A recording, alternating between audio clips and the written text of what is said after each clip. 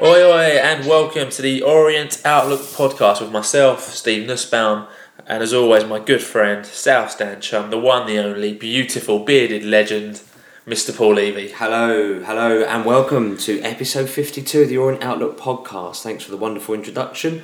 Seems like an eternity since we did episode 51. Yep. And we were just saying that episode 50 was a month ago, so lots has happened since then, lots have been going on, but first back to normal podcast business. So thanks for joining us this week, and as always, an update on our Twitter account. We've now got 1,845 Twitter followers, and we know there are still more out there because people are still finding us, so it's brilliant. So please carry on spreading the word. Always include at Orient Outlook if it's to be retweeted by us. We're also on Instagram, which is Orient_Outlook_podcast. And if you're not on social media, you're welcome to still get in touch with us by the good old-fashioned email, which is orientoutlook@outlook.com. Yep, so although we haven't done an episode in a while, we've been very busy at Orient Outlook Podcast Towers trying to get you the interviews that we think people will want to listen to. So in the last few weeks, we've interviewed the current CEO, Alessandro Angeleri. It still amazes me that we got him to come on. Unbelievable. Genuinely impressed. A lovely guy as well, to be fair. Genuinely nice guy, yeah. Yep, so we've had Alessandro, we've had former O's winger, now of Hull City, Moses Odebajo. Such a nice guy. Lovely guy. Yeah. I'm amazed we got him. That was just literally through to contacting him via Twitter, and it went from there, which was brilliant. Don't tell everyone our secrets. Absolutely. The longest serving Orient player in the squad. Yep. And fans' favourite. He was so up for doing that. It was amazing. It was so to the point where he was contacting us as well. It's so refreshing. Absolutely. It was brilliant, and he was so cool. And also, most recently, a former O's manager, Russell Slade, who we interviewed him on Monday about his time at Orient, and it was fantastic. And that will be available, part one will, from next Sunday at 10 a.m. Do you know what the great thing also about that was? I spoke to Russell on Friday. You and your best mate Russ? Evening, my best pal Russ.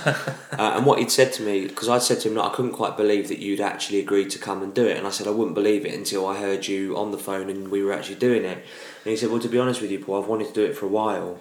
He said, but, the opportunity hadn't presented itself, and I really would have preferred to have done it through a fan-based media rather than the BBC or Sky or other broadcaster. So it was a perfect fit for me, and I really enjoyed it. And it's a great interview, probably the best one we've done since we started. The longest, and I think we're getting a bit better in what we're asking, and the interviews have been a bit more natural. But Russell was a very knowledgeable man. In part one he speaks about his time at Orient from the start. How he got into football management, and then his time at Orient until the playoff final. The bad season that we had, the one where he got a 7th. Yeah, and must listen. A great interview. Yeah. So that'll be available from next Sunday. But if you 100%. can't wait until then, all our other interviews and episodes are available on SoundCloud and on iTunes. So if you haven't listened, get listening. And if you have, thank you for listening. Yep, it's soundcloud.com/orient-outlook. So while we've been interviewing people, obviously we've neglected our podcasting duties a little bit. Soz. So while we've been gone, lots has happened. So this episode we're going to try and round up just about the main points, give our views, your views, and we'll just get cracking. So Tuesday, 3rd of November, which seems like a lifetime ago, ex-O's manager Martin Ling is announced as the new manager of Swindon Town. Well done, Martin, and all the best. All the very best to you. He got off to a good start. I think he won his first game, lost his second, then he beat Dean Smith's Walsall in midweek. He beat him, yeah. Oosh. And no idea how he done today, but a decent start for Martin, who probably is expected to get him up to at least mid-table there. They're obviously in the lower half of the of the table at the moment, and the expectation will be that he'll come in and turn them round. Today they played away at Chesterfield and won 4-0. Did they really? Wow! So he's got 3 wins out of 4. So well done, Martin Ling. 4-0. At Chesterfield. Well played. And on the same evening, the under-18s won in the Youth Cup away to Hornchurch. They won 2-0. Goal scorers were Victor Adebayo and McLean, and that's up a home side with Luton. So as always, the future looks bright, and well done, the Ute. Yep. I'm sorry, I was just sidetracked by looking at West Swindon, and they're now 17th in the league, so we've taken them out the relegation. So doing very well with that. On Wednesday the 4th of November, something slightly contentious, it was announced that Francesco Becchetti, the owner of the club, will strongly contest extradition to Albania for charges over allegations of fraud and money laundering.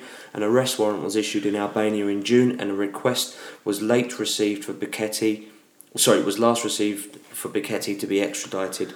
After a request from the Metropolitan Police, Mr. Bicchetti made himself available on October the 26th and handed over his travel documents. There will be a procedural hearing taking place in London, I think it's at Westminster Magistrates Court, on December the 7th, where a timeline will be agreed with the CPS, the Crown Prosecution Service, to look into the Albanian request, and a substantive hearing will not take place until next year. Yeah, so essentially there'll probably be an update on the 7th of December, and when it comes out I'm sure everyone will get to see it. But until then, we'll try and bring you information on that as we get it. Yeah, absolutely. So Friday the 6th of November, in the build-up to the Staines FA Cup match, Ian Hendon revealed that Connor Essam's ankle injury that he sustained the previous week against Accrington Stanley will actually keep him out for 6 to 8 weeks. So at that time, that seemed like it was quite a big miss, but we all thought it would be okay because we had the ever reliable Alan Dunn to come and fill in. Well, in the his place. Experienced Alan Dunn. I wouldn't use reliable in the same sentence. At that time, it didn't seem as bad as what it was. Yeah. So that was followed up on Saturday, 7th of November. In the morning, the under-18s beat Southend 4-0 with goals from Azarte, Judd, Owozu and Karoma. And again, the youth smashing it. A great win against Southend away. Absolutely on fire. Against local rivals. Yeah, always good to get one over in your rivals, whether it's first team or youth team. Absolutely. Loving that. So then we've got the Staines at home in the FA Cup, which sadly I couldn't make, but you could. On that. So that was Chisak in goal, back four of Clahesi, Dunn, Baldry, Shaw. In the middle we had Turgot, Payne, James, Cox and Palmer and Simpson up front. Yep, so it was a bit of a 4-4-2 there, and good to see. On the bench we had Granger, Moore, Lee, Cashkett, Monker and Marquis. That meant it was 5 changes to the starting line-up as Essam, Chickson, Pritchard, Moore and Marquis were out, and Dunn, Shaw, Turgid, James and Cox in. And this was the start of not being able to fill the subs bench, so we only had 6 subs for that match. So at the time the alarm bell started ringing, but it was only Staines. And essentially in the first half we absolutely blitzed them away. First goal came early on from Ollie Palmer, who headed in at the back post following a great movement. It was a good goal, that. Well, it was Fraser Shaw's first game back, and he played really well. Got a really good assist for the first. Second, down the left again, Shaw again, heavily involved, pulls it back for Coxey with a nice finish. Made it 2-0 within the first, I think it was 8 minutes, and we were cruising really. Yeah, probably a good game for Shaw to come back and reacquaint himself really. Very good, no pressure against the lower league team, very good. And in 13th minute, Turgot had a shot from just outside the area, parried right into the path of Palmer. We got his second of the game, and great for Palmer to get on the score sheet twice so early on in the game. And then we conceded a sloppy goal at best. It was a good goal. He took it well, Darren Pearce. He took it well, but he never should have been in an opportunity to get it. Correct, because Chisak punched it. Chisak had 2 poor punches, a poor fouled clearance, I think, from Dunn, fell to Pearce. It was nice to see Pearce score, but terrible goal to concede. Yeah. But straight after that, Cox gets a free kick for about 35 yards out. Super Dino, who revealed to us that he doesn't actually practice free kicks, which is quite frankly ludicrous. It's outrageous. It is. It's outrageous. You don't practice free kicks and you're that good. It's disgusting. Brilliant goal. And he just kind of walked away. He was like, yeah, have that. And 4-1. Game was done. Half time came 4-1. Nice memorial song flag at half time on behalf of the supporters club because it tied in with Remembrance Day, which was really good. And attendance was 2,282 with 346 away fans from Staines, so not a bad effort from Staines at all. Play. That's probably a home crowd for them. Yeah, absolutely. Maybe I'm being a bit disingenuous, I don't know, not intentional. And then we kind of put the icing on the cake in the last couple of minutes. Marquis got his first goal for the club with a good move. Actually, a really good move, actually. Good ball from Cash getting to Marquis and he finished it nicely. Was a good goal. And in injury time, Clahesi put the icing on the cake. Turgot played him through with a great through ball. Clahesi took a touch and smacked it into the back of the net. 6-1, maybe a bit harsh on Staines, but a good victory. And into the second round hat we went, which was great. Fantastic. So no upsets, which was great because at that time Hendon was under a bit of pressure, I would say. And my views, although they're not the strongest of opponents, always good to win 6-1 regardless of who it's against. It was good to see youth players got on the pitch. So Moncourt came on for his debut in the second half, which was great. Cashcut got on early. Good for confidence for Palmer and Cox, who both got 2 goals each. Good to see Marquis and Clahesi both get their first goals for the club. And Fraser Shaw was outstanding on that day. Really good to see him back after, I wasn't Chickson's biggest fan. Great performance and cool. Very good. Cool. Moving on to Sunday the 8th of November. Some sad news here, unfortunately. It came to light that Bill Measure who shot to fame as the pitch invader. The pitch invaders. You have probably seen that quite famous photo of an elderly couple, and I use the term loosely, pitch invading. That was in the Peterborough playoff semi-final leg at home when everyone went on the pitch, and someone took a picture of these two, and it was quite an adorable picture. Yeah, actually. lovely picture. Them just hand in hand. That'll be me and you next time we want to play off. Me and you hand in hand. So basically, he passed away. So we send our condolences to his wife Maureen and their family. Absolutely. Fantastic. So Yep. yeah, that was on Sunday the 8th of November. Yeah, and then Wednesday, 11th of November, Harry Lee returned to Welling United on a 28-day loan, with rumours that they wanted to take him back for the rest of the season. So Harry Lee got recalled before the Staines game, made the bench, and then didn't get on, and then inevitably got sent back to Welling. Yep. And also on Wednesday the 11th, Sammy Moore's second goal against Notts County is awarded the Goal of the Month for October by the club, as well as his Player of the Month award, therefore claiming the double. So well done, Sammy. Yeah, great week for Sammy. Got even better on the Thursday as his wife gave birth to their baby girl named Betsy. So again, well done, Sammy. Loving life, loving Orient. Great week for you. Yeah, absolutely. Friday the 13th, unlucky day as the under-18s lost to Barnet 3-1 with Josh Karoma scoring a goal. So uncharacteristic defeat there for the under-18s. But it's going to happen at some point. So. Absolutely. And it may be a turning point in the season with what you're about to say. I think this is a massive turning point for Orient. What on the next one? Yep. On the 14th of November, it was announced that Dean Cox is set to spend at least 6 months on the sideline after scans confirmed a cruciate ligament damage to his right knee after he picked up an injury in training. You can hear him talk more about that in our interview, which is available to listen to. So I was going to say how we done it, but I'm not going to now. No. So you have to listen to part 1. Yeah. If you're not already. Or is it part 1? So get involved with that. But Ian Hendon said we're all gutted for Dean. He's going to be a massive loss for us as he has been back to his best in recent games. We wish Dean all the best in his recovery and know he will come back fitter and stronger. And just to add to that, he's having his operation on Monday the 30th. Yeah, absolutely. I think Dean's going to be a massive miss this season. He'd already, I think, got 5 goals. He'd already got Player of the Month in the league. He's always in teams of the week. Always in team of the week. You know, you got to think he probably would have got 15 to 20 goals this season. God knows how many assists he would have got. Big loss. You know, so him, McCallum, SML. You know, that's 3 first teamers unavailable. Yeah. Big losses. It hurts clubs, but you've got to be able to bring in reinforcements, and if you're not signing reinforcements, then Absolutely. What's the point? Dino, we wish you better. Thanks for doing our podcast. Best, Pleasure, mate, and hope to speak to you shortly. So, Sunday the 15th, we didn't have a game on the Saturday, which sounds a bit unusual because it got moved by Sky to a midday kick-off or 12:15 kick-off on Sunday. So, rather a strange game for them to pick, but we had Hartlepool away and the sides were Granger in goal because Chisak was on international duty with Australia. We had a back four of Shaw, Dunn, Baldry and Clahessy, a midfield of Pritchard, Payne, James and Marquis with Palmer and Simpson up front, and our subs on the day were Sam Sargent, Moncur, Semedo, Turgot and Cashgate. So a second example of us not being able to put much of a subs bench together. Yeah, this time slightly worse. We only named 5, and you're on TV. It looked a bit crazy. So Pritchard came back after his suspension. Moore didn't travel due to the birth of his daughter just 2 days ago. So for us, that exposed the weakness of the small squad. If in that game, if Dunn or Baldry got injured, we would have been in big trouble with no cover, and we needed reinforcement. So lots of tweets we got in saying the same thing, and notably the most experienced player on that bench was the youngster Blair Turgot. Yeah, so it doesn't really breed much confidence. So sadly, I couldn't watch it. I was away that weekend. Yeah, you was in Dublin, so I was. The match kicked off and we looked decent. Same old. We looked good going forward. Right. Hartlepool didn't look like they had anything, and in the 13th minute, we took a deserved lead. James kind of chipped the ball into the box, a bit of a scramble, falls into the path of Pritchard, who just kind of toe punted it with the outside of his foot. Finished it well, good goal. I think Ian Holloway called him a natural midfielding goal scorer, which is a bit of a strange one. But great start for Orient, just what we wanted. And we looked really comfortable. But in the back of the mind, you're just sitting there going, you probably know what's going to happen. Yeah. We were dominating. Payne was spreading the ball about. Hartlepool's defence looked all over the place. And you're thinking, we're going to have to do something stupid here to kind of mess this up. and up stepped Alan Dunn, who kind of ball into the box.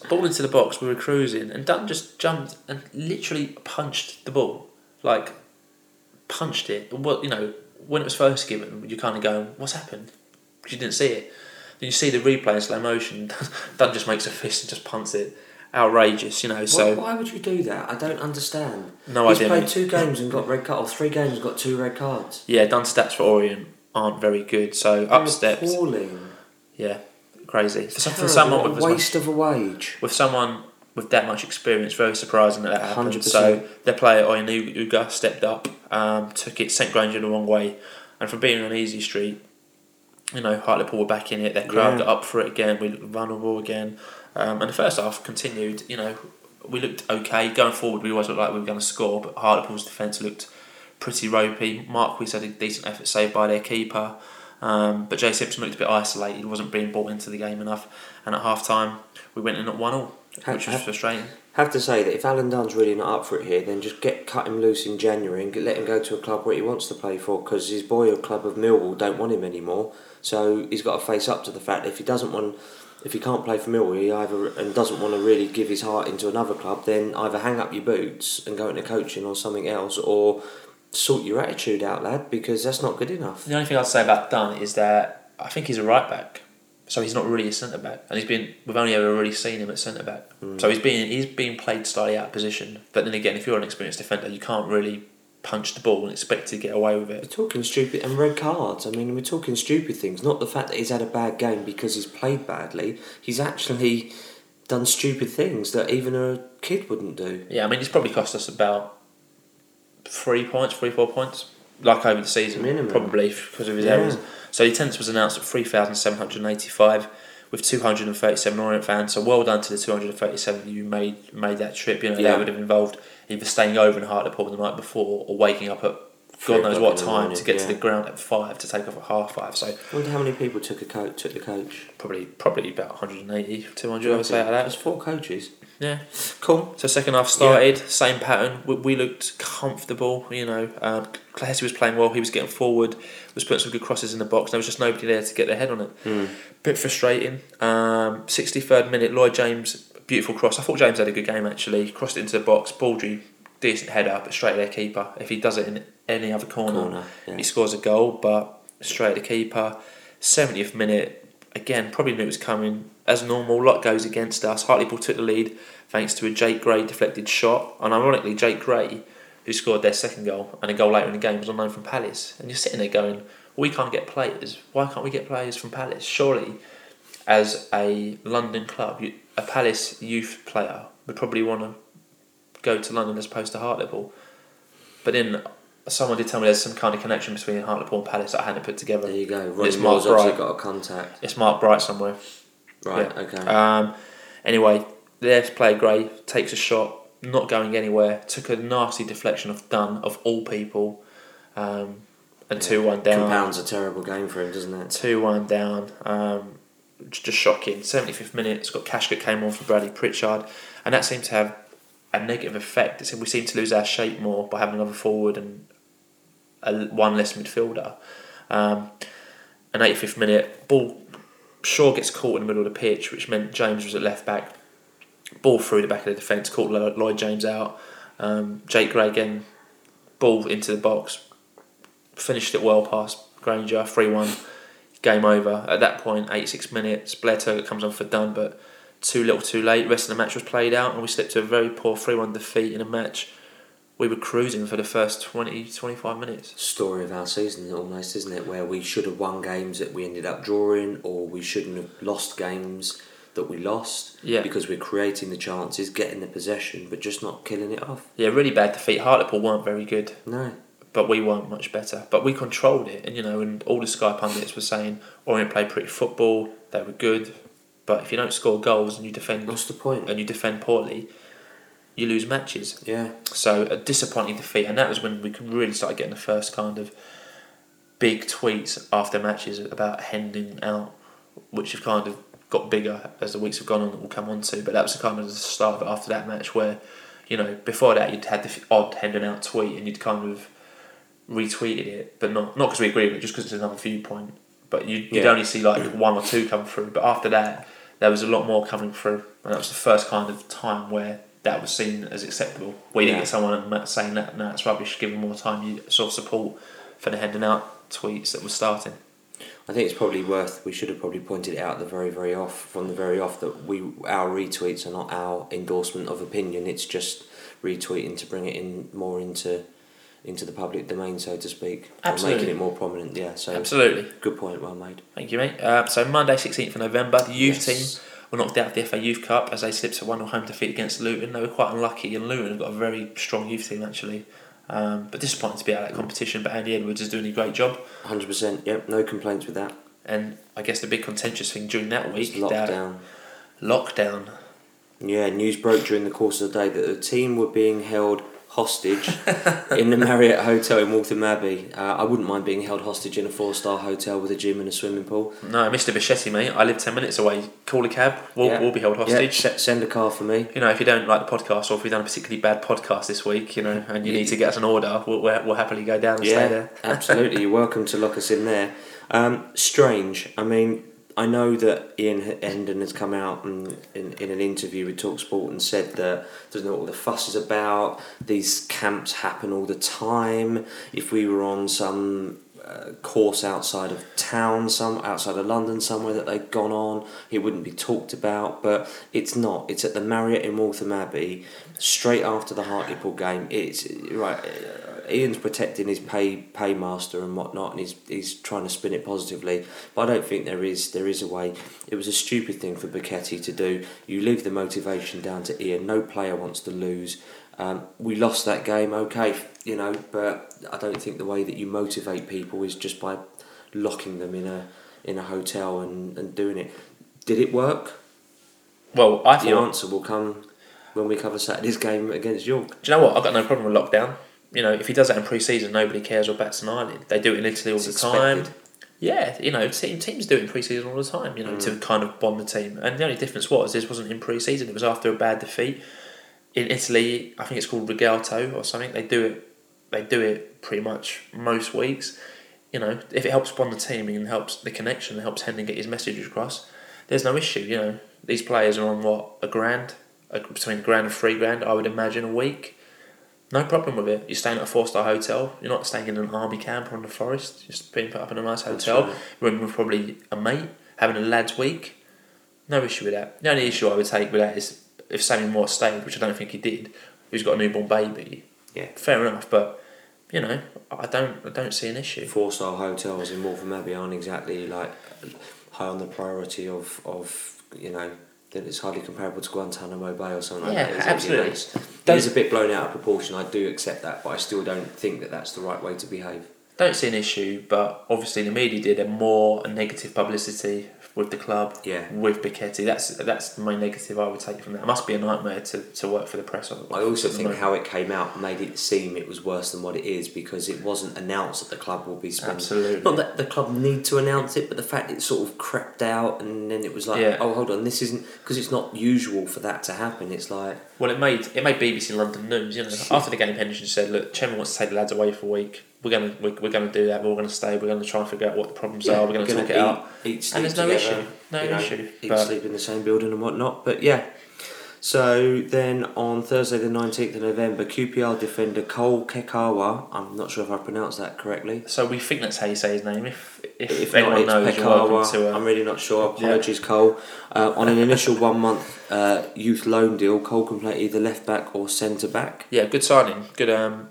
Good youth stats so far, and QPR a good club with good loan. So happy with that. Absolutely. And just to add to the lockdown situation, it transpires that the team had to move out the hotel on Thursday night because our opponents, York City, had already booked the hotel for the game from Friday. Brilliant.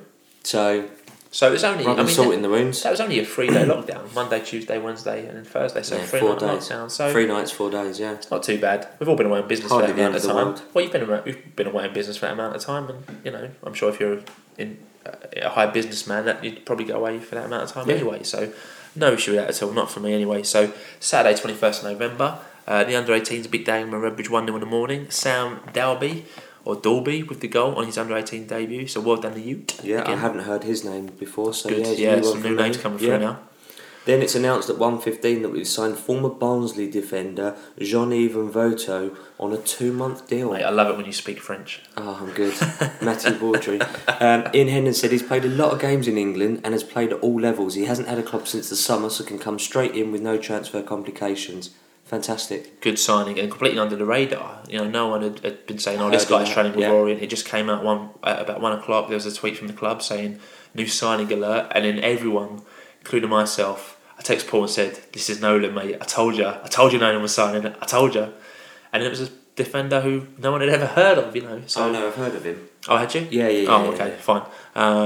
But yeah, I must confess, my heart did race. And I was ready to go, right, I was right about Nolan all along. But, never mind. Well, it's not yet happened, so keep your eyes peeled. It could happen. When it does happen, I'm going to say I was the first to say that, and everyone shot me down. Okay, alright, we'll see. I still don't think it will happen, but rumour is that it has. So, Ian Hendon said he's played a lot of games in England. Oh yeah, I've already said that. So York at home. Yeah, so the team was Chisak in goal, Clohessy, Baudry, and Voto straight into the team, and Shaw in defence. Midfield of Payne, Pritchard, Marquis, and Simpson and Palmer up front. Subs were Sargent, Dunn, Kekawa, what we're saying, James McAnuff, Turger and Kashkit. So Voto straight into the team. Dunn on the bench, which I thought was a big sign of intent from Hendon to Dunn. Correct, yeah.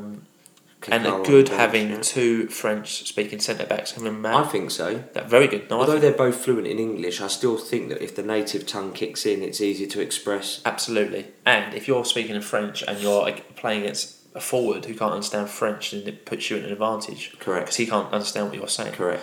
Which I like. Yeah. And also the longer wait return on the bench of Joby McAnuff. Yeah. Joel McAnuff. Whatever was said now has been unsaid. Whatever issues there were have been unissued. And it was good to see him back on the bench. Thanks, mate. So yeah, it was good actually. It kind of now released that black cloud that we had hanging over the club. So. Yeah, I think following Hartlepool and lockdown, they good news. They needed McAnuff back. When they can't fill a bench and you've got someone on a substantial amount of money, from what we understand, not even making a squad when you can't fill a subs bench. Yeah, it's good enough to go and play an international game, but he can't play for a Leighton Orient in League Two. Doesn't make sense. Does it? Mate, absolutely. So the match started. After 20 seconds, Payne had an outrageous effort that took a massive dip towards the end and almost went in but hit the bar. And we played really well. First 20 minutes, good pressing, good passing, mixing it up, ball into Simpson's feet, looked good. We took the lead through Matt Baudry from corner onto Baudry's head, good looping header, 1-0. We were cruising, we were playing really well. Then Baudry got injured and Cole Pekawa came on. And it slightly changed the way we played because Baudry was bringing it out from the front, trying to find Palmer who would be knocking it down. But we started passing it around more and then aimlessly going forward a bit because Baudry's obviously got a very good pass and the other two defenders haven't got that same range of passing, I thought. But, we carried on. We made it 2-0 just before half-time. Marquis, who was having his best game, I would say, in an Orient shirt, was causing all kinds of chaos with his runs. Went on a brilliant run, beat about two of their defenders, pulled the ball back across the goal, and Simpson was there, completely unmarked with a tap-in. And at that point, you're thinking 2-0, we're going to go in two goals up at half-time, and we're going to cruise it. But then out of nowhere, York pulled a goal back before half-time. Bit of a lucky goal, scrappy, but again, another deflected shot going into Chizak's hands, took a nasty ricochet, I think, of Voto. And it flew into the corner. Just a nightmare. Big lad Voto, isn't he? Very good. I was very impressed with Voto actually. He was good, he was agile, he wasn't getting beat, he was passing it well from the defence and communicating well. I thought him and Baudry had the makings of a really good solid foundation starting. It was unfortunate that Baudry got bought off. But that's no disrespect to Cole Kopekwa, whatever his name is, because I thought he'd done alright as well. Just call him Cole, it's fine. I'm sure I'll call him Cole, yeah. So 2-1 at half time. And then we made it 3-1 early in the second half when Simpson got the ball in the area. I think it's from a rebound, and he beats two men, great composure, and just smacked it into the bottom corner. Really good finish. And at that point, you're thinking 3-1, we're going to go and do this 4-1, 5-1 now, but couldn't find that second goal or that goal to make it safe. And then York started piling the pressure on. Chisak made a wonderful save with about 75 minutes gone from one of their players' heads. I can't remember who it was, a great save. And then McAnuff came on. Got a good ovation actually. Didn't really do much, he was there, but didn't really set the world on fire, if I'm honest. Yeah. And in York, well, we conceded a really sloppy goal. Really bad goal to concede. York header with about 85 minutes gone, and then everyone in the ground got really nervous. Everyone was just waiting for that equaliser to come. Everyone's kind of sitting there. Ground goes quiet. York fans start singing a bit. They start lumping it into the box. We start looking a bit uncomfortable and sitting back deep. And yeah, they should have really equalised in injury time when their man had a free header, but he headed it straight to Chisek. And then the final whistle went, and that was it. We'd done. We'd beaten York 3-2, which was great, So for me, a good first half performance, but we got very nervy at the end at 2-0. The game should have been wrapped up, but at the moment we are having trouble closing out games. And once it was 3-2, we looked very nervous. But considering Unvoto was only at that club from that week, and Cole didn't know he'd be playing and was brought on as a rush sub, I thought those two done very well. Shaw still playing very well. Classy looked good. So I was very happy. It doesn't matter how you get the 3 points, you need to get them. Yeah. And a good win, and that kept us in 7th place. Lovely. So that was all good. Very good. Nice summary of that game. So we move on now to Tuesday, the 24th of November. So we're now back into this week. The fixtures keep coming thick and fast. We travel to league leaders Plymouth on the day. Massive journey for the 200 odd O's fans who, fair play to you, made that journey on a very cold Tuesday in December. We had Chisek in goal, we had Klehesi, Kikawa, and Voto, Shaw, Payne, Pritchard, Moore and Marquis, with Simpson and Palmer up front as well. Subs were Sargent, Dunn, Moncur, James, McAnuff, Turgott and Cashgett. Yep. Everyone thinking we're probably going to get tonked here. Yep, so there's only one change from Saturday. So the only change was Bulgy was out. He failed a fitness test, I believe, and Cole came in for him, and Klehesi was the captain. Lovely. So 4 minutes on the clock, and Jay Simpson beats the defender to a loose ball and whacks it in the top corner from just outside the area, put us 1-0 up and gives us a great start. Superb goal, that. Great goal. The thing about strikers is when you're confident, you don't think about what you're doing. Correct. He doesn't even think about it, he just gets it, smack, boom, top corner. Yeah. And that's what Mooney used to be able to do. Just that instinct when he was in confidence. He just wouldn't think about what he was doing. Simpson's got it at the moment. He's taking the balls on early, he's hitting top corners, he's hitting targets, he's winning the knockdowns. And being very alert. Great finish. Making space for himself Great as well. Finish. Yeah, absolutely. 100%. And a dream start, really. Yeah, and then on 21 minutes, Jake Jervis misses an easy chance for Plymouth and a massive let-off, really. He probably should have scored that, we think. So. Bad miss there, but, it's good to have some good luck, actually, because those have been going against us. And in the 28th minute, Jay Simpson gets booked for a really silly challenge. He could have gone for that. He really could have gone for that. Very lucky. Other refs would have pulled out the red card straight away. And considering he was an away player, and you would have had all home fans screaming for a red, he was very lucky to escape that. But he was getting kicked and getting little niggles out throughout the first half, so maybe he was just frustrated with it. Without being there, it's kind of hard to know what was going on in the other 27 minutes before it happened. Sure. So 38 minutes, Lloyd James comes on for Simpson, who was getting kicked to bits, as you just mentioned. Yep. Obviously, Red already been booked, so, interesting that Ian's made that tactical change just a few moments before half-time, rather than letting half-time play out. Yeah, and interesting that he didn't bring on Kashket, who's more of a like-for-like replacement for Simpson than James is. So maybe at 1-0 he thought, right, I'm just going to put another one in midfield, take Simpson out and try and protect the back four, protect the lead, and maybe try and nick another goal. Absolutely. Rather than concede. Fair enough. So half-time, Orient went in winning. Yep. 1-0. There was attendance of 6,469 with 198 away. Yeah, great effort. So great super. Effort. Would love to have gone, but it's too much. Yeah. Too much for me. 2 minutes after the restart, Marquis has a shot parried by Walton. Perhaps he should have been a bit more clinical with that one. Absolutely. Marquis goes close a lot without scoring it much at the moment, but he's making good runs. But his stats aren't great. I like John Marquis. I find him quite industrious. He's not prolific like Jay Simpson, but then nor was Dagnall. But everyone liked Dagnall because of how hard he works. Yes, workmanlike. And he is very like that, and he's very much a team player, striker. And that complements Simpson because it means that Simpson can score goals. So I think that's what his balance brings to the team. But people getting on his case saying Marquis is rubbish. He shouldn't be in the squad. He doesn't score. He doesn't do. I don't see it like that. And I have to say, I think that some people are being a bit harsh towards him. But it's the setup for today's game. It's the setup for that. Shots he's taking.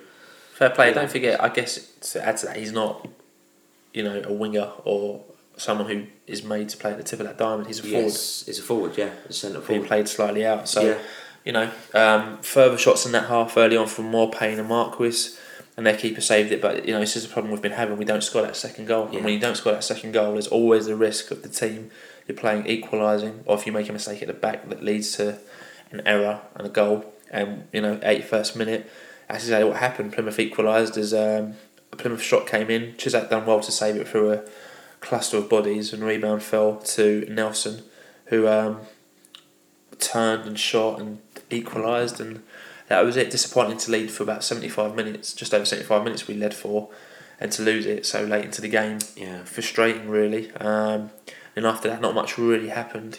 We kind of saw the game out, 90 minutes plus 3. Cashkit came on for Lloyd James. A bit of a pointless sub there, if I'm honest. Why not do that in the 81st minute if you want to go and win the game?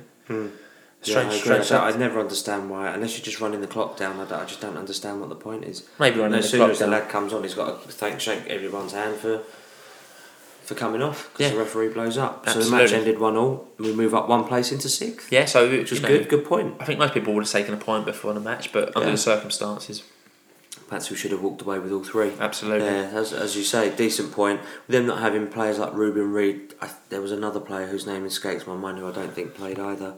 Palomine went, Simon Henry, he went, and he said that we should have won that. How we haven't won that, he doesn't know. Yeah. Great effort. Everybody played really, really well. So disappointed not to get all 3 points, which is quite something considering they're sort of at the top of the league. They're doing very well. Yeah, so good point away to the league leaders. But like we've said, frustrating.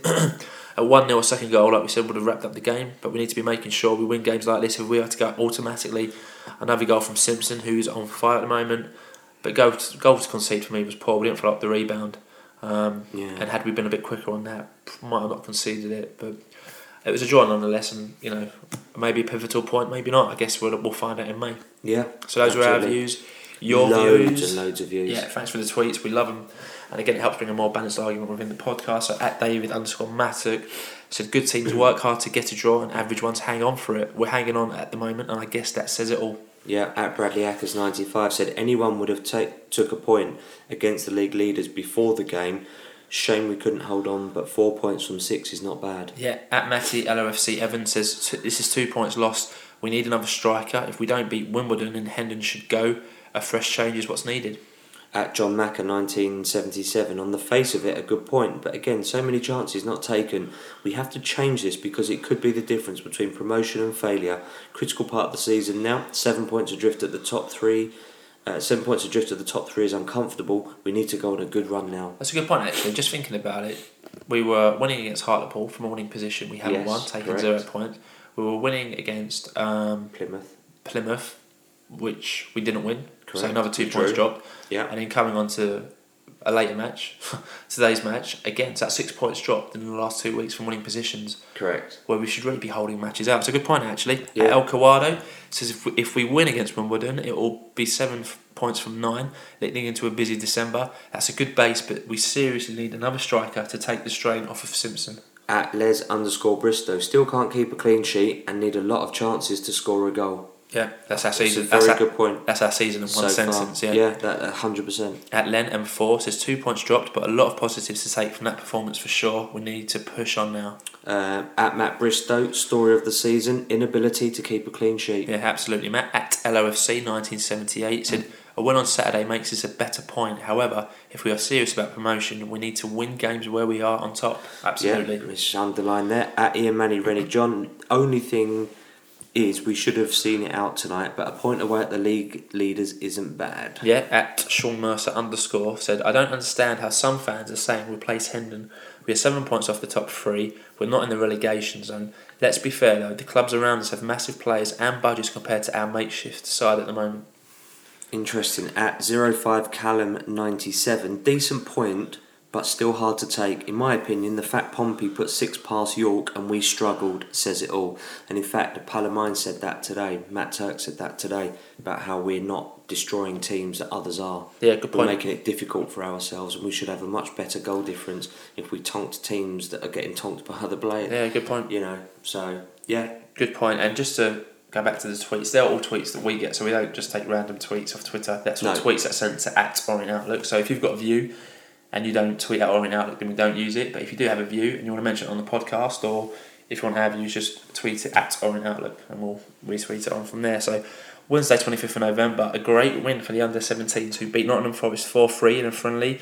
2 goals from Tristan Abrahams, 1 from Josh Karoma and 1 from Miles Judd. So a great win there. Well done under-17s. Yeah, again, brilliant. Thursday the 26th of November, the loan window deadline closed at 5 p.m.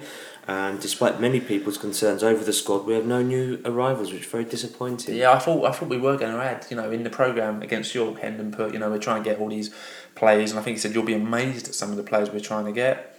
Obviously it didn't work out. They either went elsewhere, didn't want to come. Maybe Bichetti turned around and said, I don't want to pay out for those players now, changed his mind. Yeah, possibly. We were only really linked with one whole winger. And loosely, yeah. Loosely, yeah. I mean, but normally you see a few rumours during the day. There was nothing during the day. It was very quiet. And 5 p.m. came and it went, and there were no new loan signings. So we can still sign players who are free agents, i.e. Kevin Nolan. But there won't be any loan signings now until January. No. And when the transfer window opens again. Yeah, absolutely. For everyone. Yep. So Friday the 27th of November, Ian Hendon, ahead of the Wimbledon match, said, we always try and look upwards, and we get back at home on Saturday. It's important that we get a win against Wimbledon. That is the next game, so that is what we focus on now. Our match against Plymouth is over. It was a good performance, but that is it now, and it's all about Wimbledon on Saturday. It's another London derby. I hope we get a big crowd and it'll be a good atmosphere. Well, you got your big crowd. Yeah. There's over 6,000, so... Leading on today then, so it's Saturday 28th of November, Wimbledon at home, so the team was Chizak, Klehesi, Mvoto, Cole, Shaw, Payne, Moore, Pritchard, Marquis, Simpson and Palmer. So Simpson started, which was great because there was a few expectations that he might not start, and then the subs bench was Sargent, Dunn, Baldry, James, McAnuff, Turgot, Cashcott, so a much better bench, 7 on there, more experienced and more options. So we were unchanged, the starting lineup was unchanged from Tuesday night. The only difference was Baldry back in the squad on the bench, so I couldn't make it today due to family commitment. But you were there? Yep, I went there. You want to talk us through it? Yeah, didn't really have high expectations particularly, just wanted to see a good match. As you said, Matthew Baldry returns to the squad, named on the bench. Started off reasonably well, and then sort of just 10 minutes in, there was a superb counter attack. Good goal. And Marquis's pass into Simpson. He just had enough about him to get the ball out from under his feet and just whip a shot into the bottom corner. And to be fair, Marquis could have had had the ball in that corner if he'd have taken the shot, but he didn't. He fed it into Simpson instead. Personally, I would have taken the shot if I was Marquis. Or thank God you're not Marquis, because you probably would have played wide. There was a blatant gap that he could have just spanked it straight in that corner. There's 2 good things for me about that goal. The first is that's the second goal in 2 weeks that Marquis has fed into Simpson, which means that their relationship is starting to develop. Start of a beautiful relationship like ours. Yeah, there you go. And the second one is, again, Simpson doesn't even look up. He's just so much confidence through it. He's just touching it out of feet, bang. Yeah. And a good goal.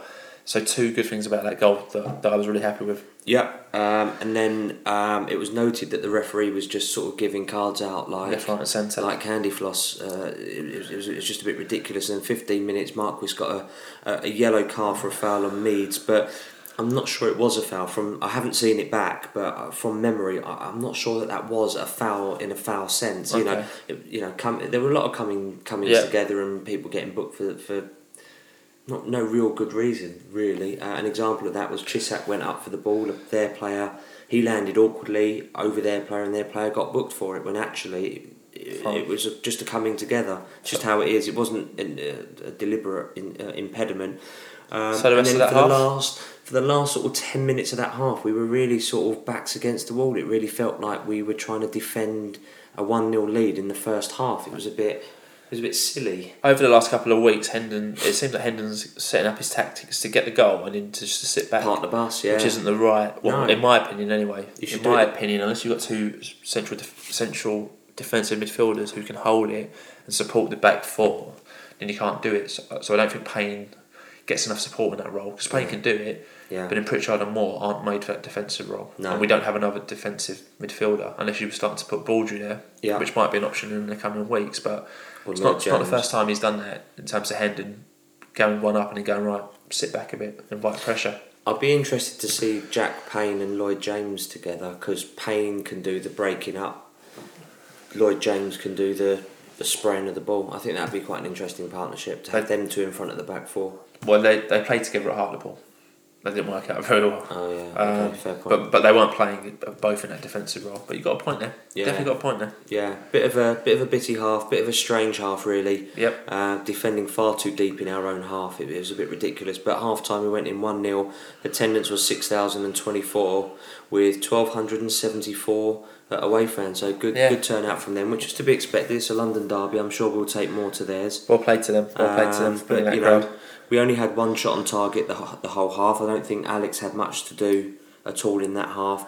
You know, other than Simpson's goal, just a bit of a nothing. Yep. Nothing. No real highlights there. But on 56 minutes, Baldry came on for Palmer. Palmer had, I think, tripped over or fallen over and sort of ended up rolling. And as he stood up, he's grabbed his hamstring, I think, on his right leg. So it was a sensible thing to take Palmer off. Yep. But couldn't quite understand why he'd brought Baldry on, and it looked like we were playing a 5-3-2 formation, which really puts us on the back foot. Why not bring on an attacking player like? Yeah, so if you take Palmer off, you could have brought Scott Cashkett, who's probably a like-for-like replacement in terms of his position, or McAnuff, you could have brought on. Yeah. But by bringing on Baldry, that just invites. Why are you shoring up the defence? It just invites 35 minutes worth more pressure to kind of sit back and when you're 1-0 up and you're at home, that's not kind of the tactics you want to be playing. Especially not when you've got a 15-goal season striker who's smashing everything into the back of the net when he's getting the service in. You know, for me, wrong sub. Fine to take Palmer off. Wrong choice of person to bring on. If you want to bring Baldry on and put him in that role, or put him in midfield rather than in five. Oh, yeah. Shore up the midfield. But Jack Payne and Baldry in front of the. If you want to do that, take off Moore or take off Pritchard or one of those boys. Don't take off a forward. So that led to more Wimbledon pressure. Yeah. And then another sub in the 75th minute. In the 75th minute, Jay Simpson is subbed. I think he was not going to play the whole 90 anyway. Yeah. That's fine. He done well to start the game. But he brought Turgott on. Wrong sub for you? A strange sub for me, yeah. I think I have to say it's the wrong sub because, again, we've got Cashkett and McAnuff. Why? I know you need pacey legs, but Turgott's not really done anything. When he's had the chance, he's not grabbed it. I don't know what's wrong. There's something not right there with him, and whether he's not up for it, whether he's just not good enough. I don't know. I don't want to be too disrespectful to the guy because I can't play football as well as him. But you know, at the bottom line is you got a job to do. You're there as the outlet because all we were doing second half was sitting back, inviting pressure. Yeah. We barely got out of their half. We'd clear the ball. We'd pump the balls into the channels where no one was. So therefore, they got the ball back and then came at us again. We fired it back. They got the ball, came forward at us again. We pumped it back out. We just hoofed it away. It was ridiculous. So I understand him wanting a pacier outlet. I get that, but I don't think that was the way to do it. And I think a more experienced head in McAnuff or an out-and-out striker like Cashkett, who's young, like a whippet, and is attack-minded from a striker point of view, I think would have been a much better substitution. You know, would be perfect in that situation. Chris Dagnon. Super Kevin Lisby. Oh, Super Kevin Lisby would have been amazing. Super Kevin Lisby always held the ball up well, held it up, and was always aware of who he was running. Still miss him. Yeah, absolutely. Massively miss him. But just to jump back a bit, because Marquis got booked again in the 58th minute. Yes, he did. for a challenge on that player. Now, originally you didn't think that was a sending off or a second yellow. No, it was a yellow. It was I couldn't see it properly. Initially, it didn't look like much, and having looked at it back, I still think it's just a coming together rather than a foul. You disagree? For me, that's a yellow all day long. Stupid challenge to do it in the first place because his leg's high. For me, that's high anyway. And if you're on a yellow, you can't do that. Easy sending off. You can tell by Marcus's reaction. Stays down, feigns an injury. You're going off, pal. Stupid challenge, mate. Yeah. I hope Hendon finds him the maximum he can because you don't do that when you're on yellow. There's something about Millwall players and attracting red cards. No one likes them, but they don't care. Yeah. That's right. So again, down to 10 men. We're playing 5-3-1. Now, or we're switching it about. It's just a bit silly, really, from our point of view. So inviting more pressure from Wimbledon, and then on the 78th minute, a great point blank range save from Alex Chisak after Don's pressure. It literally, he must have seen that at the very last second and hands it over the bar. He's got great reflexes, that guy. He's superb. Very good stopper, very quick reaction. I was with my friend who doesn't come very often, and his dad came as well, and even he commented at what an outstanding save he was and what a good goalkeeper he was. So it's cool. So then in the 79th minute, I think his surname's Elliot. He runs across the back three, onside. He's been played onside. Puts the ball across the goal to the far post where there are at least two Don's players waiting for the delivery, and Adebayo Akinfenwa just heads it in nice and low into the bottom corner, and whoever was defending that post missed it. Would have been Klahesi. No, it wasn't Klahesi, I don't think. I can't remember who it was, but maybe it should have been, but it wasn't him that was there on the line to clear it off. But, and it's just such a crap goal to give away. It's such a poor goal. Yeah, having seen the goal, poor goal to concede, and for the first time, Chisak's proper shouting at his defence when he concedes. Normally Chisak doesn't really do much shouting, he just kind of gets the ball out of the net and kind He's of right though. They G each other up, but no, it's good to see Chisak kind of just go, who the was there. Yeah, absolutely. And to be fair, I called it a few minutes ago. I said there's going to be a goal here. You can't have all this pressure and not get a goal, a deflection, a header, a good goal, a terrible goal, and a terrible goal came. Yep. We were doing a lot of time wasting as well, and the rest of the match played out. Loads of pressure from We were time wasting, were we? Yeah. Fine, I hope we were doing it on Tuesday night as well. Yeah, loads of time wasting, which I hate. It's a sign of a bad team. Yeah. Chisak got booked, I think, for time. I'm pretty sure, I'm 99% sure that Chisak got booked for time wasting quite late in the game, but he was trying. He wasn't doing it on purpose. He was like, well, we're making a substitution. Hendon's going absolutely ape on the touchline, going, what are you doing? I'm trying to make a substitution. And then he books, having booked Chisak, he then goes, oh yeah, you want to make a substitution? Oh, all right, go on then, make your substitution. I guess in Hendon's the ref had no control. I guess in terms of Hendon's team sitting back, I mean, it's gone down to 10 men, so they must be knackered on their feet, and I think a lot of people commented that we'll come on to later, is that they all kind of worked hard for one another. Yeah. So maybe a bit of disservice there. So full-time whistle goes anyway. There was also moaning about it. It's speaking of your time wasted. There was another sub 90 in the 95th minute. Yeah. James on for more again. I don't. What's the point? It's just running the clock down, obviously. But should we be running the clock down? Maybe today, but another late sub. So full-time whistle went. One or many boos? Because there seemed to be. I can't remember. Fine. I just got up and walked out, to be honest with you. I wasn't, not out of sadness or anything, but I just wanted to get out. Yeah, okay. Fair enough. So that was finished 1-1. Hendon, after the match, said, I think the way the game went and the way we defended is a fantastic point. A lot of teams playing against that big and strong Wimbledon side would have collapsed, so you've got to give credit to the players for battling away and getting a point. And about Ollie Palmer's substitution, he said Ollie was taken off. He was not really having much effect up top and gave the ball away on the edge of our box a few times. So I made the decision to take him off. Rubbish. Utter rubbish. Ollie Palmer chased everything down. He won loads of his headers in the air. He held the ball up well. He was industrious. He was effective. And he gave the ball away no more than any other player gave it away by hoofing it away with that rubbish long ball get rid tactics. So you think? Honestly, I think it's rubbish. Utter rubbish. You watched it. I can't believe we watched the same game and have such a different opinion. So you think, in your opinion, that Ollie Palmer shouldn't have been subbed? Ollie Palmer was injured on the basis. Well, he hasn't said he's injured. There, he's taken him off because he lost the ball. So then he shouldn't. If he wasn't injured, then he shouldn't take him off and then leave no strikers on the pitch. Fine. Okay. Also, what's the point? That doesn't make sense. That makes even less sense. Mate, I agree with you. Stop shouting at me. Also, after the match, Hendon also had a reported altercation with a fan, and during the interview, Hendon said he responded to the fan who was shouting at him by inviting him to discuss it further in the tunnel and asked security to bring the fan down, but the fan went home. According to Ian Hendon. But we've heard from the fan who said he was denied access by security, so So he was prepared to go and have this conversation with Hendon,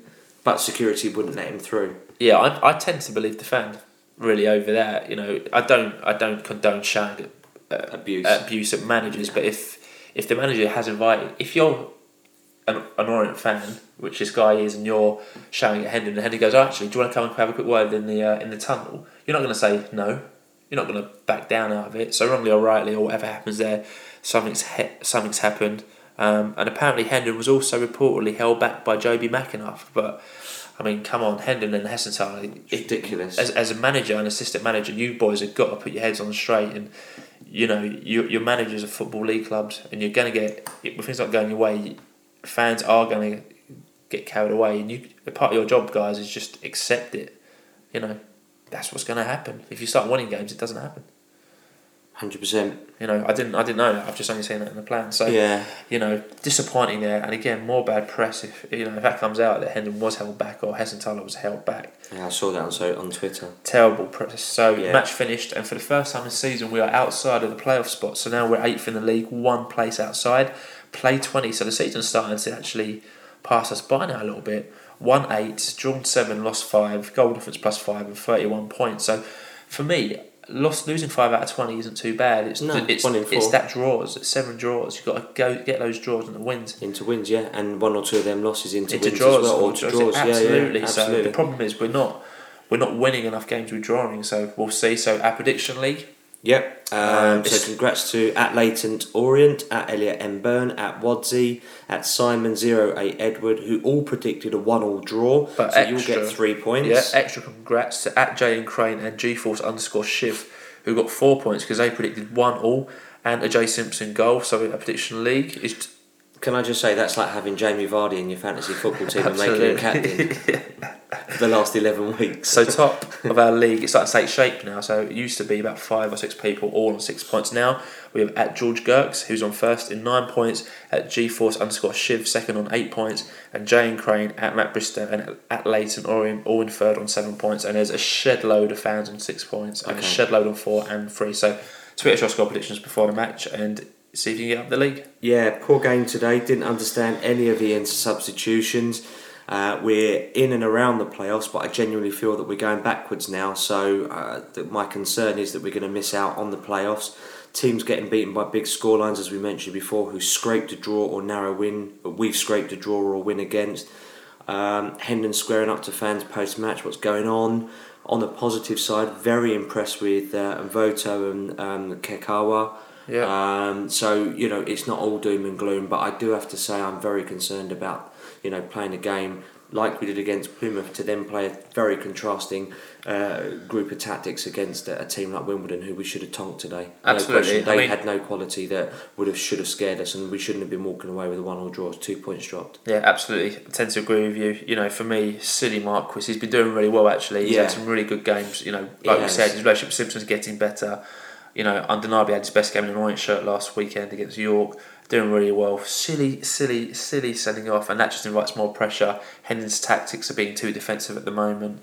And it's just not, for some reason, we take a 1-0 lead and then we kind of sit back and invite teams on us. And, the Chelseas and Barcelonas who play that pressing game and low football passing game, it's fine for them to do, but we're late in Orient. And if you go 1 up, you need a second to kill the game off. You can't sit back and invite pressure because 9 times out of 10 you'll concede an equaliser, which we did today. Which we did, yeah. Which always happens. Subs, again, for me, they're not the right subs to be making. If Palmer gets injured, take him off or whatever. Bring Kashket on or Joby on. All you're doing is inviting pressure. So, not the worst result in the world, because obviously we didn't lose. But from being in the position we were in, and from Plymouth the previous night, a draw at home to Wimbledon's a bit disappointing. There you go. So those are our views. Your views. @BenLOFC sent us quite a long message. He's got 2 or 3 points in here. He said, obviously the refs screwed us big time and ruined the game massively. However, some key decisions were made that also played a big part in our downfall. Taking off Palmer and bringing on Baldry. If Ollie was injured, then that's fine, but Baldry was a mistake. I have to disagree with you. Baldry was the only player that was bringing the ball out without booting it forward. Yeah, but he's talking about the mistake of taking Palmer off for him. So surely you would take off a midfielder for Baldry or a like for like one of the defenders if you want the ball brought forward. Because all he's done is just put another one in the back, again, leading people out. Okay. We were under pressure at the time, but keeping our shape and riding out the attacks would have sufficed. A defensive sub messed us up in my opinion, and I would have brought on James. Second point, I can see the logic in bringing on Turgot, even though Hendon limited his options when bringing on Baldry, but his attitude was poor when he came on. Yes, he isn't a target man, but the very least he can do is run himself into the ground. The team needed that from him. He trotted around like he wasn't bothered and very poor attitude. A few people have said that actually about Blair, which is surprising because I thought Blair's been okay, but obviously not being at the game today. A lot of people have said he seemed a bit lackadaisical, like his heart really wasn't in it. Maybe he's not motivated on the bench at the moment. Maybe there's a few problems there. Yeah. So Ben finished his message by saying Hendon's going to have to take the blame for the result as much as the ref and the sending off, in my opinion. So Ben, thanks for your opinions there. Thanks for DMing. If you can't fit everything you want to say into one tweet, you can always DM us, as Ben does, at CM Oriental. Said, not good enough today, clueless tactics, and it's quite clear we are a one-striker club, the rest are simply not good enough. Yeah, at Len M4, shambolic tactical decisions by Hendon today, undone all the hard work and promise we showed against Plymouth. Yeah, at John Macker 1977 said, I've had enough of Hendon's tactics, he's obviously not a stat man, he takes off our strikers when our defence has only kept one clean sheet since September. It was obvious we would need a second. It also shows he has no confidence in the players. We should have kept going forward, especially as we were at home. Hendon out. He is clueless. Shame. At Oiler 1 fan, Hendon lost me today. It was there for all to see. No excuses any longer.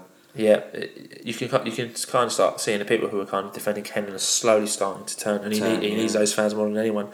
At Cockney Pirate 72 said, awful decisions by Hendon. We were too deep at the end of the first half with 11 and a joke with 10 men. At JC Bowers Brown said, afraid to say, hope it's Hendon gone in January and not Simpson. If it's reversed, we're in serious trouble. Yeah, we did get a tweet today from someone who's claimed that a scout from Wigan was watching Jay Simpson. Don't know if that's true, but it wouldn't surprise me. They got the money for him. Absolutely. At Bragg Agliage says Hendon needs to go. Tactically useless. Going nowhere with him in charge. A disgraceful performance at home. At Matt Baker Holmes said, great first half defence. Great first half. Defence was solid. Moving to 5-3-1-1 was a poor decision. Brought them on to us. Left side players didn't get the system, unlucky with the sending off, but changed tactics, always likely to invite trouble. Red, shocking. Yep. At Stephen Orient said Hendon tactics and behaviour on the line are appalling. They're boring and undignified. And at El Kawado sent us in a message as well. Again, not being able to say all he wants in 140 characters. Yep, so he said, only twice before in Brush and Fabio have I thought, please for the love of God sack this man after only a few months in charge. But I'm getting close now. Hendon honestly seems like he's out of his depth and also comes across as arrogant. His whole tactical repertoire was figured out after 5 games and we have now won only 3 games in the last 15. 15 games. Promotion form that is not. Yeah. There you go. At O's fan basing, anyone else getting fed up with the I'm harder than Sitten antics from Hendon? Think I prefer a nice fella who knows how to plan to win games. There is one in Cardiff. Yeah, there's a good interview with that man coming out shortly. At Ron Sampson 15 said we played like we had 8 men and not 10. Hendon is tactically useless. I didn't want him as manager on day 1 and I certainly don't now. At Julian Fern said, was I watching a different game? Stop berating Hendon. Blair just didn't cut it and 5 out of 9 points. I'd have taken that a few weeks back. Take the positives from this game and build on. Not even December and too many fans of doom and gloom. Ridiculous. Yeah, and in response to that, yeah, absolutely. At Charlie_Paul said, I totally agree with Julian. Ref cost us the game today, not Hendon. Turgot's made Hendon look foolish for the sub. True. Yeah, also in response, I completely agree. Thought we played well first half and worked really hard after the sending off. Yeah. Who sent that in? Oh, I don't know. Oh, I thought it might have been you. All right, cool. At LOFC 1978 said crazy subs from Hendon. Regardless of the red card, why leave Simpson on if you know he isn't going to play 90 minutes? That's a good point. For me, what do you mean? Well, why did you leave Simpson on and not take him off when Palmer came off? Because he said Palmer's not injured. So why would you take Palmer off if you know Simpson ain't going to last 90 minutes? Good point, actually. Awful defending for their goal. Forward allowed to walk along back line and cross. 3 men were marked at the far post, like you said. You said. Darren M. Stewart says Simpson is the only reason Hendon hasn't been sacked yet. Absolutely disgraceful game. Not the fault of the players. #Hendon out. Well, there has to be an element of fault from the players. At Salmon Connery 1 said one positive today was Cole Quebec's performance. The team looked really uncomfortable on the ball even before Marcus was sent off. At Latent, Orient said, I think he should be locked away somewhere on his own for a week and given some extra coaching lessons to do. Truth of the matter is, top half we've played, which is most, we've only beaten one of them.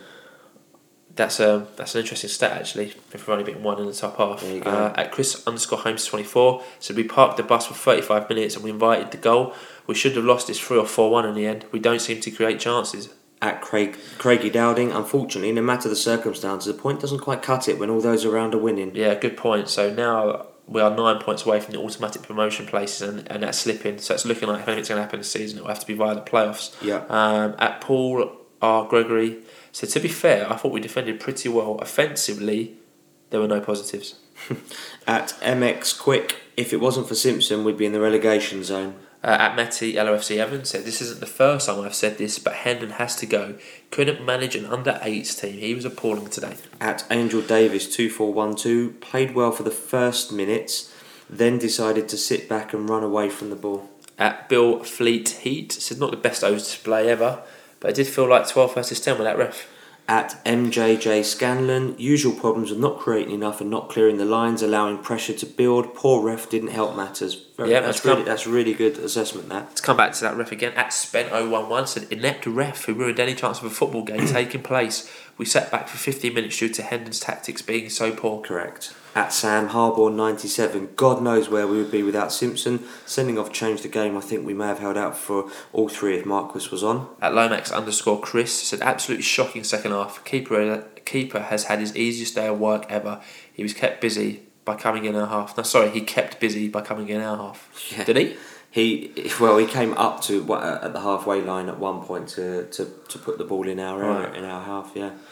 I didn't notice much else from their keeper. At Marquio's 1106, when will people realise can't afford to give Hendon time? 16 points in last 15. First 5 games put us in a totally false league position. Yeah, I mean, if the season started after those first 5 games, we'd be literally. I said that very at the time. Low. I said that at the time. time. Very low. At Snelling 89 says you can't blame the players today. They are told to play in the formations they are given. Shame we didn't create chances when we had 11 players. Yep. That's true. At Les LK52, poor substitution cost us and failure to use the low market of a forward 2. Absolutely. At David TH64301889 said, Hendon was a disgrace today. You don't offer your fans out for a fight. Sit and returns. It was a shambles today. Dons were better and their boss did us. At 35 minutes they pressed the ball brilliantly and Hendon had no answer. Clueless. At Ian Manny Rennie John said, a shambles, complete shambles. Management rucking with fans says it all. Embarrassing negative performance. Yeah, not on. And lastly, at the Authentic Gaz said, don't know what was said, but the behaviour of Hendon and Hessenthaler at the end of today's game was unforgivable. When you are representing my club, you don't act like Hendon and Hessenthaler did. How do you expect respect from your squad? So there were your views. Thank you for those. And again, loads of them. I'm sorry if you didn't get in. Absolutely. Well, you pretty much put everyone in there. So literally, to get on, just tweet us at Orient Outlook and we will air your views. Some great tweets there. Really great stuff. So thanks again for those. Yeah, so conscious of the time here. So just to wrap up for this week, just a couple more bits of official business, positives and negatives. Yeah, as always. Yeah, Jay Simpson. So positives, Jay Simpson can't stop scoring. That's his 15th of the season. Mate, who needs Jamie Vardy? Who? Exactly. Joby McAnuff, good to see him back in the fold now. Absolutely. The additions of Cole and Jean-Yves as well, I think is great additions to the squad. Be interesting to see now with Marquis' suspension. I presume Joby will start the next match. Yeah, but then Palmer and Simpson will still start. Oh, absolutely. Unless he goes 4-4-2, yeah. Good point. Yeah. So negatives. Yeah, first one, we're starting to slip away from the automatic promotion slot, so we're 9 points behind now, so we're not even in December yet, so it's already looking difficult. Hendon's tactics and subs, so like we said, sitting back after taking the lead, and substitutions, just too defensive at the moment, we think. And the last negative, fans starting to turn against Hendo, and it's starting to get ugly, It is. Where does it end? At the moment, Hendon and Hessenthaler look like they could probably take anyone out, in terms of saying anything behind Hendon. Wouldn't surprise me if he goes and thumps someone the way he's going. So we shall see. Should never get to that. But hero of the week this week. Good to have it back. It's good to have a positive. There's only ever going to be one this week, surely. And it's 15 goal top scorer, Mr. Jay Simpson. Well done, Jay. Some great goals over our kind of three recaps. Carry on doing what you do. So, as always, it's the end of the month. So, our goal of the month competition returns. So, we've got 4 nominees this month after some great goals. So, goal A, friend of the show, Dean Cox, for his free cocks. Wow. Dean Cox giving away free cocks now for his free kick against Staines in the FA Cup first round. A great free kick. Trademark free kick. Trademark Coxie. I'm going to call it trademark Cox free kick that he doesn't practice. If you want to find out more about Dean Cox's free kicks, you can listen to our interview, part 1 and part 2 on SoundCloud and iTunes. Goal B was John Marcus's first goal for the club versus Staines. Good build up, good ball from Scotty Cash. That's why it's a good goal. Not necessarily the actual goal itself, but just the build up to it was a good team goal. Yep. It's goal C, Jay Simpson's Tuesday goal against Plymouth. A great smash from outside the box. Great goal. Under pressure. Brilliant. And goal D, today's goal from Jay Simpson against Wimbledon. So tweet us your vote. Goal A, goal B, can't speak now. Goal C or goal D. Yep. The Orient Outlook November. Goal of the month. Yep, next week's fixtures. There was just one next week. We've got Scunthorpe in the FA Cup, which is Saturday the 5th of December at 3 o'clock. You'll need to buy a ticket. You need to get in touch with the club for that because it's not part of your season ticket if you have one. Absolutely. So from us, there won't be a podcast next week because it's the FA Cup. If we get into the third round, I think we'll do one for that. Absolutely, and we also have the small issue of the Russell Slade interview. So like we said, the Russell Slade interview, part 1 will be available next Sunday morning from 10 a.m. Best interview we've done. Russell is amazing. One of the best interviews we've done. Coxie was good. Coxie was very good. Russell's from a completely different aspect in terms of it, just speaking to a manager. Yeah. Really concise. It was really good. You know, we had all these questions and he naturally led into the next questions we were going to ask. He's got really well. He's got some great quotes, really good. He's got a great quote about Steve Evans that I won't spoil. But it made us laugh out loud when you talk about Wembley semi-final. But really, really good, really good, really enjoyable. I'm going to put it out there that's our Christmas present to our listeners. Russell Slade, part 1 and part 2. Hopefully there'll be more, but if not, this is your Hanukkah present because it's like an early Christmas present. So happy Hanukkah. Happy Hanukkah. Happy Hanukkah. Hopefully there'll be a Christmas present for you. So that's about it. Yeah. So that's it. Wow, we've had a bumper one this week. So we have. Sorry. Yeah, absolutely. But we hope you join your commute or your chill out night or whatever you're doing while you're listening to this. And thanks for joining us for episode 52. So we are now 8th in the league, and for the first time this season, we are outside of the playoff spots. So there's more and more pressure building on Ian Hendon, but he has a week to get the players ready for an FA Cup match. So if we win, it's a big potential match coming up after that. And 2 weeks to our next league match away to Mansfield. Should he stay or should he go? So we'll be back for episode 53 in 2 weeks' time with all the information and views that you could ever need. So we look forward, as always, to hearing from you, and keep calm and listen to the Orient Outlook podcast. See you next time. Up the O's. Up the O's.